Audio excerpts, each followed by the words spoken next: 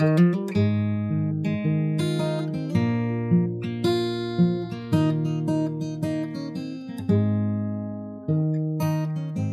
everyone, Steve Perriman again on the Steve Perriman podcast. This is Wednesday evening when we're recording this, so no mention of the Europa game in midweek. And of course, any comments are going to be towards the Chelsea game. An hour or so ago, it was announced that the great Maradona had died. And well, probably the world's greatest player. I never had the chance to play against him, so I cannot be saying that from personal experience, but my only link with Maradona was through Ozzy. I left Spurs and joined Oxford United in their plight to save relegation out of the top league. And a couple of weeks after Ozzy's testimonial, and Maradona was invited back to play, which he accepted.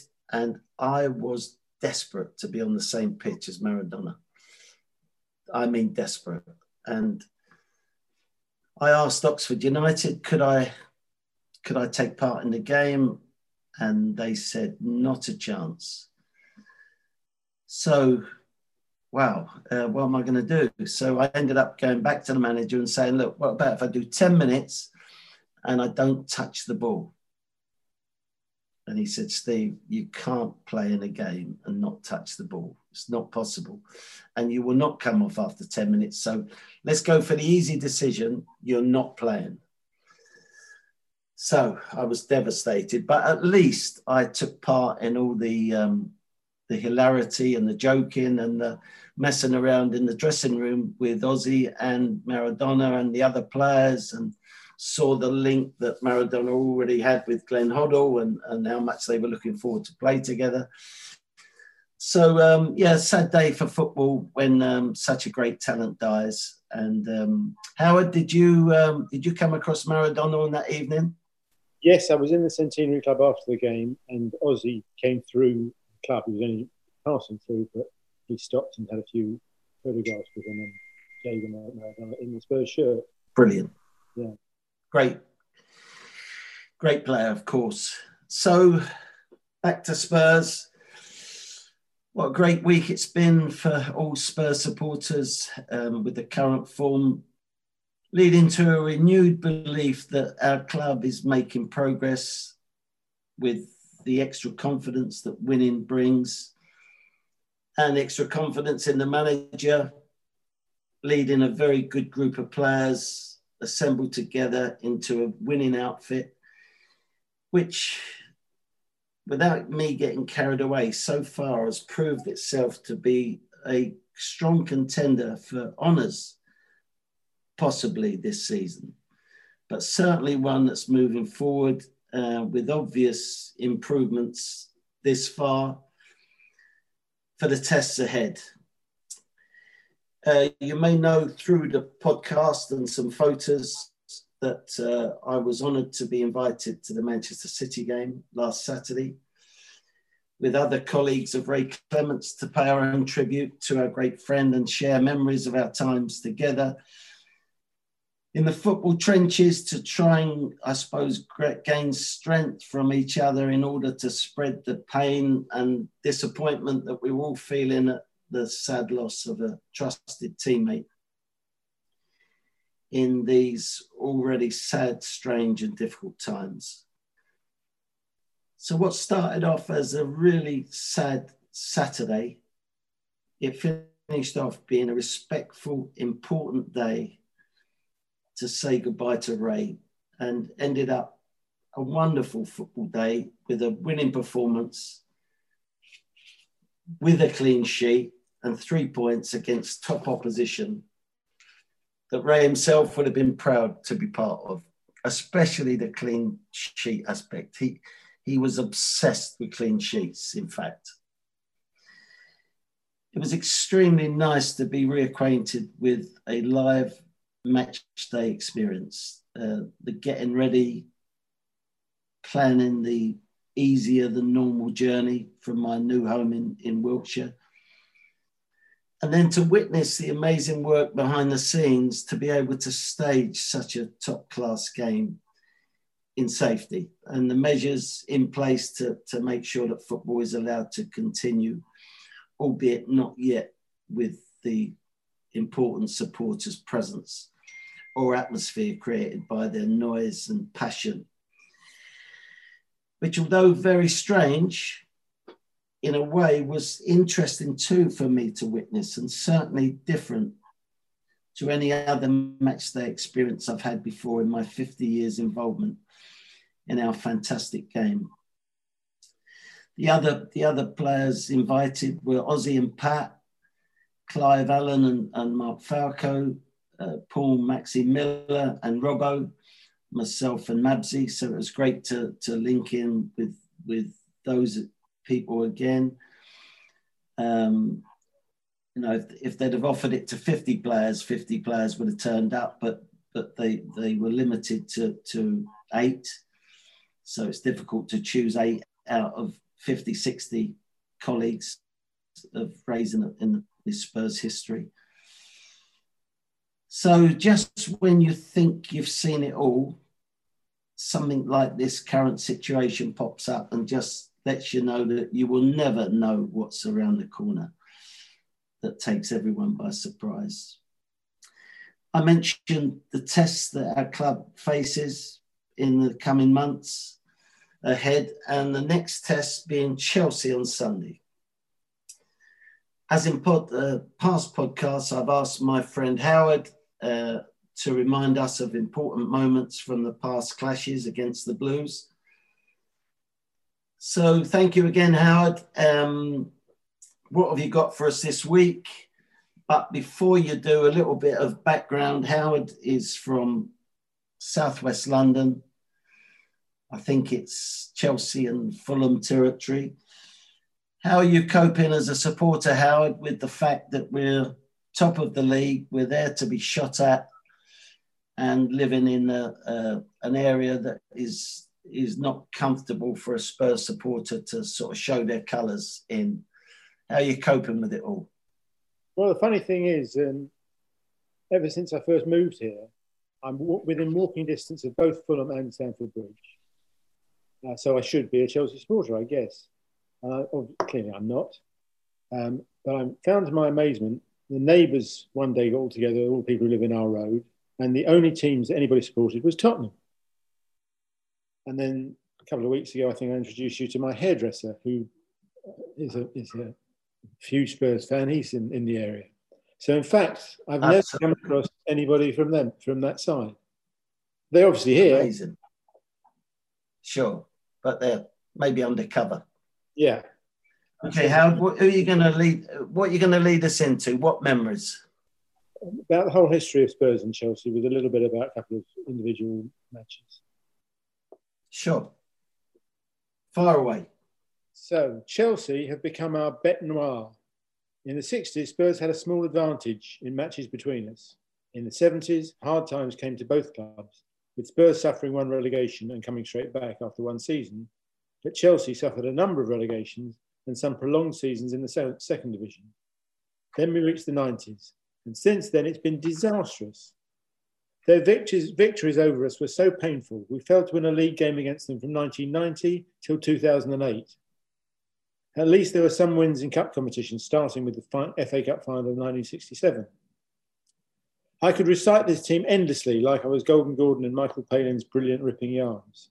Jennings, Kinnear, Knowles, England, Mackay, Mallory, Venables, Robertson, Sewell, Greaves and Gilzean. Unused sub, Cliff Jones, the first sub to get a winner's medal without kicking a ball. In these pre-Chas and Dave days, Spurs produced an EP. That is, a record with extended songs, mostly about London. I could sing those too, but I think you've suffered enough. I was 15 and went on my own to Wembley. The media built it up as the first all-London final, the Cockney final. Chelsea were up and coming, yet they lost their captain, Terry Venables, to Spurs. This seems to have affected Chelsea's sight more than just a little. Tottenham were just too experienced and good for Chelsea, and the 2-1 win didn't do justice to our superiority. In fact, Spurs had a remarkable run that year. We lost 1-0 to United on the 14th of January, and were unbeaten in all competitions from then to the end of the season. If we had just won Wow. in January and turned one of our many draws into wins, we would have won the double again. Another one of these from a long time ago was the semi-final of the League Cup in '72. We were the cup holders, having won in '71, beating Wolves in the final. It was a full-blooded encounter. The first leg at Stamford Bridge ended 3-2 to them. The second leg at White Hart Lane was again no place for the squeamish. Spurs fought back to make it 2-1 to us, 4-all in aggregate. In the last minute, Chelsea got a free kick quite close to the sideline. Hudson crossed the ball in. It was not a great shot and easy enough for our fullback on the goal line to kick it clear. Our fullback was the late, great Cyril Knowles. As the ball came towards him, he inexplicably raised his leg and the ball trickled over the line and we were out. Again, there was music. The TV advert for Bread on TV was picked up by supporters and Nice One Cyril became a hit 14 years before the incomparable Aussie's dream. There has for a long time always been a group of clubs who are regarded as the Big Five, the Big Six, etc. There is no qualification nor results to get your club into this elite group. It just becomes common parlance, especially since the advent of Sky. So the Big Five back in the 60s through to the 90s were Spurs, United, Arsenal, Liverpool and Everton. If you look carefully at FA Cup finals throughout the 60s, 70s and 80s, you will find there was often at least one and sometimes two of the Big Five in almost every final. Since then, Everton have fallen out, while Chelsea and City have joined. Worth noting, these two clubs had benefactors with limitless cash. They almost shriek of their lack of class. Spurs should, in theory, have been omitted from this group, as their success in terms of trophies has been tiny compared to the others. What they do have in huge quantities is heart and soul, and that is exactly what Chelsea lack. Chelsea was struggling financially when along came Abramovich. He wanted to own an English Premier football team. He wanted to base himself in London, so he looked at London clubs, and it clearly came down to Spurs or Chelsea. Chelsea is in a trendy area of London, while Tottenham is most certainly not. In addition, Levy showed no interest in selling, so Chelsea it was. Money was no object. He wanted titles and trophies and was prepared to spend whatever it cost. He brought in the top manager on the continent, Jose Mourinho. Incredible to think about our forthcoming match at Stamford Bridge this Sunday, with our manager being a certain Jose Mourinho. Since then, they have been champions a number of times, as well as winning many cups and a European Championships League title. They finished fifth that year in the Premiership, while we were fourth. As they won the Champions League, they were included in the following season's competition, and the side that finished fourth, us, were removed from the competition. I've met a great number of Chelsea supporters over the years and asked them how long they've been fans. The answer is always the same, something along the lines of, I followed them since my dad took me 25 years ago, etc., etc. Before Abramovich arrived, Chelsea's regular support was around 20,000. So how come there are endless numbers who claim to have never missed a match through thick and thin? No one wants to confess to belonging to a team built solely by cash. This translates into a lack of heart. They know it, and that is why they all claim to have been going forever. In theory, Chelsea's greatest enemy should be Fulham, their nearest neighbours, but they are too small. So they try to make the matches between Chelsea and Spurs or between Arsenal and Chelsea to be huge. It doesn't work. This is a thorn in Chelsea's side. The true rivalry and animosity in London is between Spurs and Arsenal, the North London derby. And guess what? This match is next week, the NLD. Watch this space. Well done, Howard. Thank you very much. Well, I'm going to pick up on the FA Cup final 67 as well. That's because this was a big day in Steve Perriman career history. I was spotted at the start of that season by a scout who invited me to train at Spurs all of that season. I was playing for Ealing schoolboys. I ended up during that year progressing to Middlesex, London and England schoolboys. Not on a form. My brother wouldn't let me sign a schoolboy form. And therefore, a lot of clubs wanted me. Bill Nicholson showed his hand very well, caring letters to my dad, etc. So it came near the end of the season and I turned up for training one night, still hadn't made my decision. Bill Nicholson came around the corner, walked straight to me, and I got the feeling the heat was on. And he said, Steve, are you going to sign for us or not? Well, Bill, I'm not yet. I haven't quite decided. Anyway, tried to fluff my way through it. And then he put a halt to it by saying, because if you don't, you're not getting a cup final ticket. Chelsea, on the other hand, Tommy Docherty, the manager, were offering to pick me up in a chauffeured limousine. My brothers, parents being taken to the club where they were celebrating before the game. And we were all invited back to the cup final banquet, but no mention of signing. So imagine the difference between Bill Nicholson and Tommy Docherty of Chelsea. So despite this pressure, I had decided not to say that I'm going to sign, but Spurs still gave me a ticket, as they did my brother as well. And I decided because of that I was going to sign for them. And so that was the first ever FA Cup final I'd been to. I suppose I was in Spurs colours by then without even wearing them, but I'd put my mind in the Tottenham camp. So I was delighted with the victory, and I joined them a month or so later. So it has great memories for me. Fantastic victory. I like the style of the club, the kit, the definite style of the manager, Bill Nicholson, and that all showed itself in that cup final day in 1967. So other games to talk about, Howard has touched on one, which was in 1970. We won a game at Chelsea, 2-0, horrendous weather, rain, cold, wind. And someone wrote to me and said that, you know, the terrible conditions at Stamford Bridge, the away supporters were getting abused, of course, and wet and cold.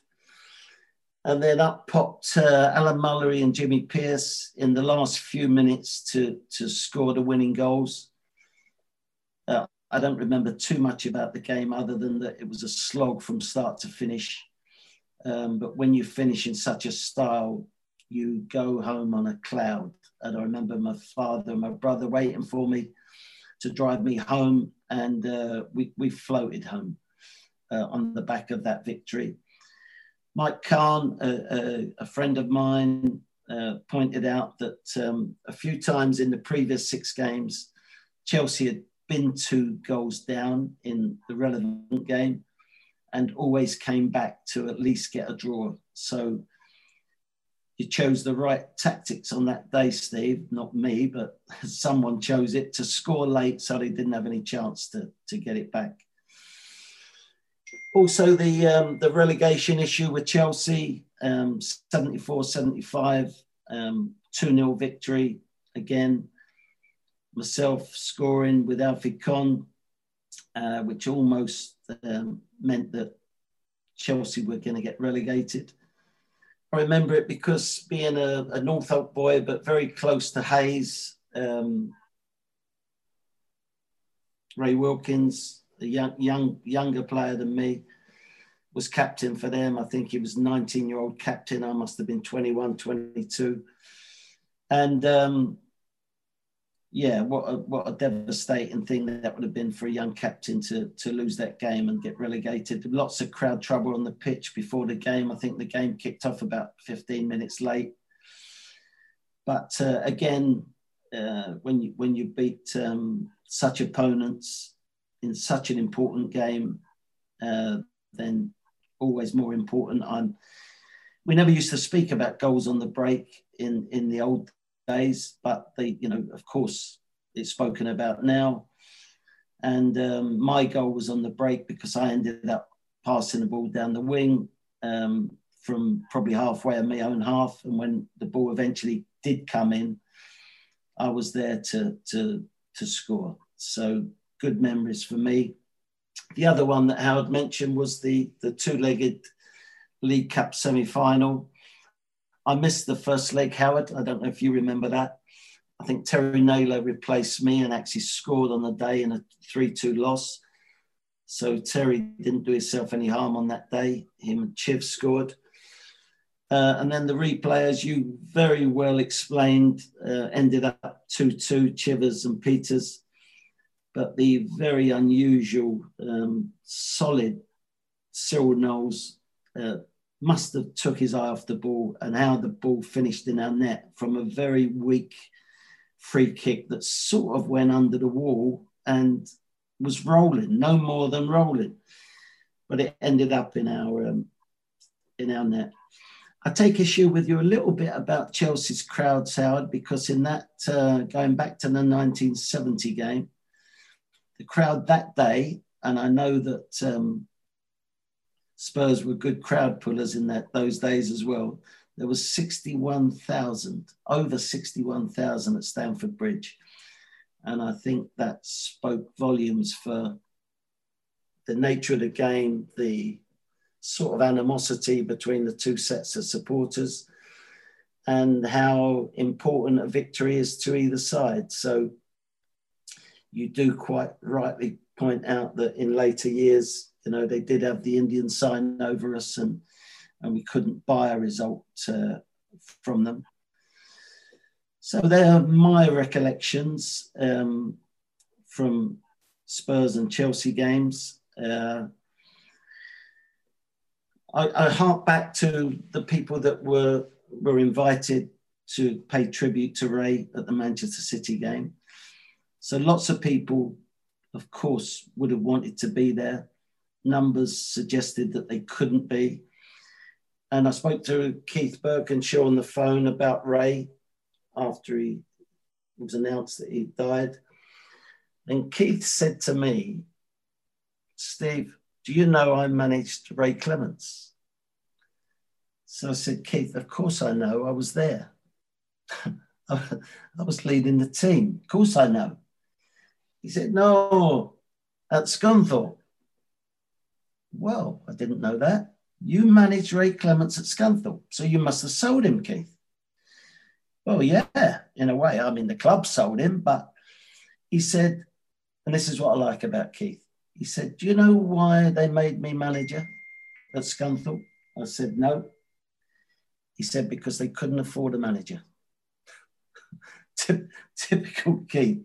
And in later years, when they were together at Spurs, Ray would say now and again to Keith, "Keith, you made me a goalkeeper. You had such an influence on my career." "Why do you say that, Ray?" "Because, Keith, you were such a bad centre half. I had to be good. I had to be good to cover up for all your mistakes." Of course, jokingly, but this is how football was. I've got another interesting stat for you, told to me by Mike Kahn again, but he wants credit to be given to John Alley. They tell me this week that Bill Nicholson and Jose Mourinho were born on the same day. They have the same birthday. You out there may know this fact, but I certainly didn't. And I think it's an interesting one as per where we hope our team is heading for at the end of this season. So big game for us. I think Toby was the one negative from the Man City display as per his hamstring injury. Be interesting to see what team they've picked in this midweek game to play in the Europa Cup, and how that and possible injuries affect the selection for the weekend. And then, of course, the week after, we have the big game against Arsenal, and lots of memories of those clashes in the past. So look forward to speaking to you. Thank you very much, Howard, for your input. Very good. And Tom, for your producing behind the scenes. So thank you very much for listening, everyone, and look forward to speaking to you next week. And for this one particularly, and they're all big games, I know that, but for this one particularly, come on, you Spurs. See you soon. Bye-bye.